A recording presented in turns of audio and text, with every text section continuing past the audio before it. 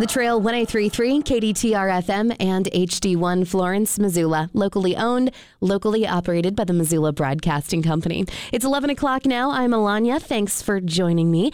We have had such an extraordinary week in interviewing filmmakers and subjects and panelists from all over the world for the Big Sky Documentary Film Festival. It's the 16th annual, and it continues today and through the weekend. There are tons of great films you do not want to miss. And a big thank you to Farmers State Bank and Northwest Plastic Surgery Associates for sponsoring these interviews and making them possible.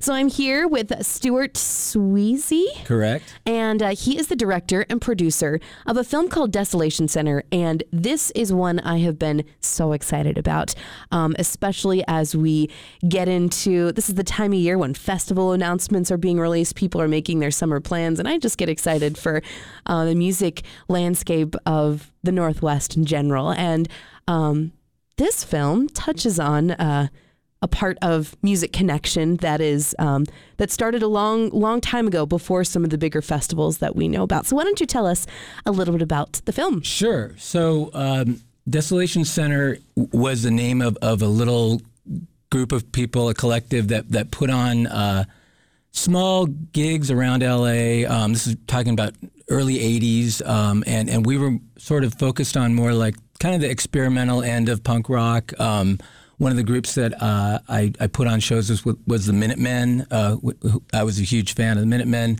And so we were, in those days, there was a lot of issues with the LAPD. And then they were always sort of looking for any gig and trying to shut it down, especially if it didn't take place on the sort of the approved clubs on the Sunset Strip, things like the Whiskey or whatever. So I was taking a road trip with friends through the desert in Mexico, actually, and we were listening to, on cassette, like some of the more kind of weirder end of the punk rock spectrum, people like Wire, Savage Republic, who was an LA group. And I just thought that the music fit the desert setting so well. And so when I came back, I spoke to Bruce Leisher from Savage Republic, and then the Minutemen, and we put on a show. The very first one was 3 school buses taking people from downtown LA out about 3 hours drive to a dry lake bed, and it was just basically 2 bands, both headliners in my view, and that kind of led to this idea of taking gigs out of the regular venues and sort of a DIY approach to presenting music, which was also kind of the spirit of the time of independent labels and people doing their own zines and things like that. So it was kind of part and parcel of this independent music thing that was very strong in LA at the time. So what kind of sparked the idea to take them out to a dry lake bed in an area that probably people are not familiar with? They're not choosing to go there on a normal basis, which is where a lot of music festivals are held, are kind of out on the outskirts of town and outside the mountains, kind of. How did that idea, and this was pre-Coachella and Burning Man and all that stuff, so what kind of sparked that idea to get everyone a little bit out of their comfort zone as far as physical space? Yeah, I think that I was just trying to push the envelope of what can you do as a person promoting a gig to make it more of an experience. So we didn't even tell people where they were going. You bought a ticket, and it just said, undisclosed remote desert location. Putting them in school buses was partly because that was a way I could actually sell tickets and figure out how to pay the bands and pay for the sound system and stuff like that.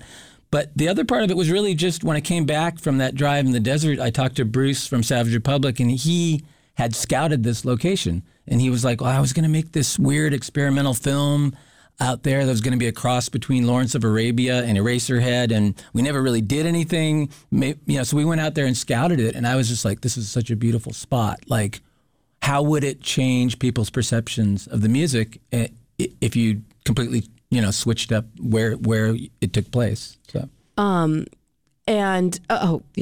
Almost lost my thought. Okay. Did you know at this time that you were going to make a documentary? Did you have, what was the media capturing that you took part in during that time, and how was that kind of revisiting it in present day? Well, yeah. So I had no thoughts to really posterity or anything like that with the first one. It was really just focused on like getting people, out there and how's the sound system going to work and things like that. But there was people that were really good still photographers that brought their cameras. One of the co-producers of my film, Mariska, had some beautiful photography. And so afterward, I knew that there was some good documentation. The second show we now had 6 school buses, and that's where we were out near Coachella, actually, near Mecca, California. People started approaching me and saying, hey, can we film? So I'd give them some spots on the bus. And my idea was to make a film then, but the reality of it was I didn't really have the resources and I didn't have the gear and stuff. So it sort of took a while until I was able to put it all together after I had more experience with documentaries and working in television and stuff like that. How was it to kind of track down some of those people and have that conversation of, okay, let's use some of the content? It was a really cool experience. We started with a little Facebook group of Desolation Center, and people started saying, oh, I got pictures. And then other people, like one of the guys who filmed the second Desert show, I knew he had made like a 12-minute short, but nobody had really seen it. And I found him online, and he was really open to sharing the footage.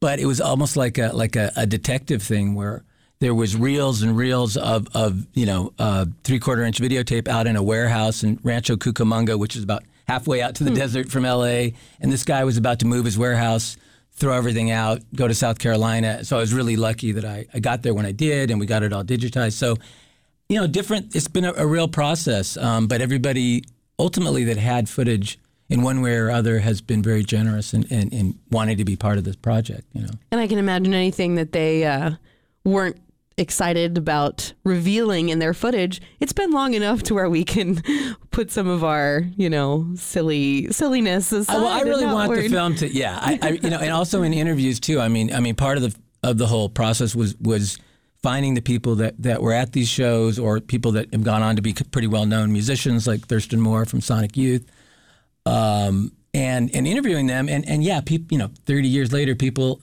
are a lot more open about, they're not trying as hard to be cool. So there's a lot of funny stories and things like that come out of it, Have you been a filmmaker for a while, and how did you kind of decide to revisit this and make a film out of it?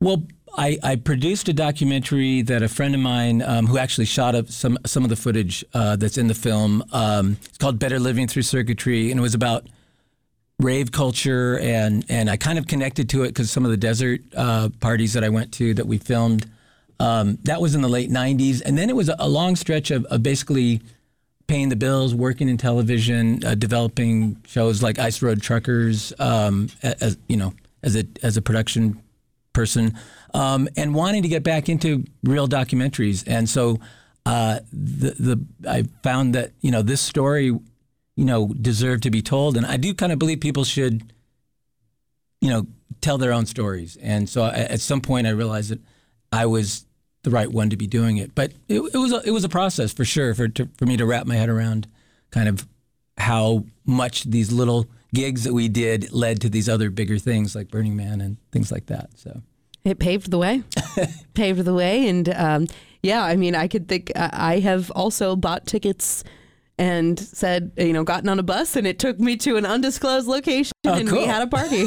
So it's still happening. Yeah, that's great. Yeah. So I'm reading a little bit about the film too. You do have interviews with members of Sonic Youth, Meat Puppets. Were they pretty open to talking about their experiences? And yeah, I think that those shows, even if I hadn't seen some of these people in a long time, they stood out in their memories, and both Kurt and Chris Kirkwood were, fantastic to interview, and just, everybody from pretty much that I would have wanted to be in the film was very open to taking part. And that's what also kind of makes it cool, is that they have such clear memories of these specific gigs, because they were very different, The film is called Desolation Center, and it's the untold series of an untold story of a series of music and art performances that happened in a very interesting and desolate,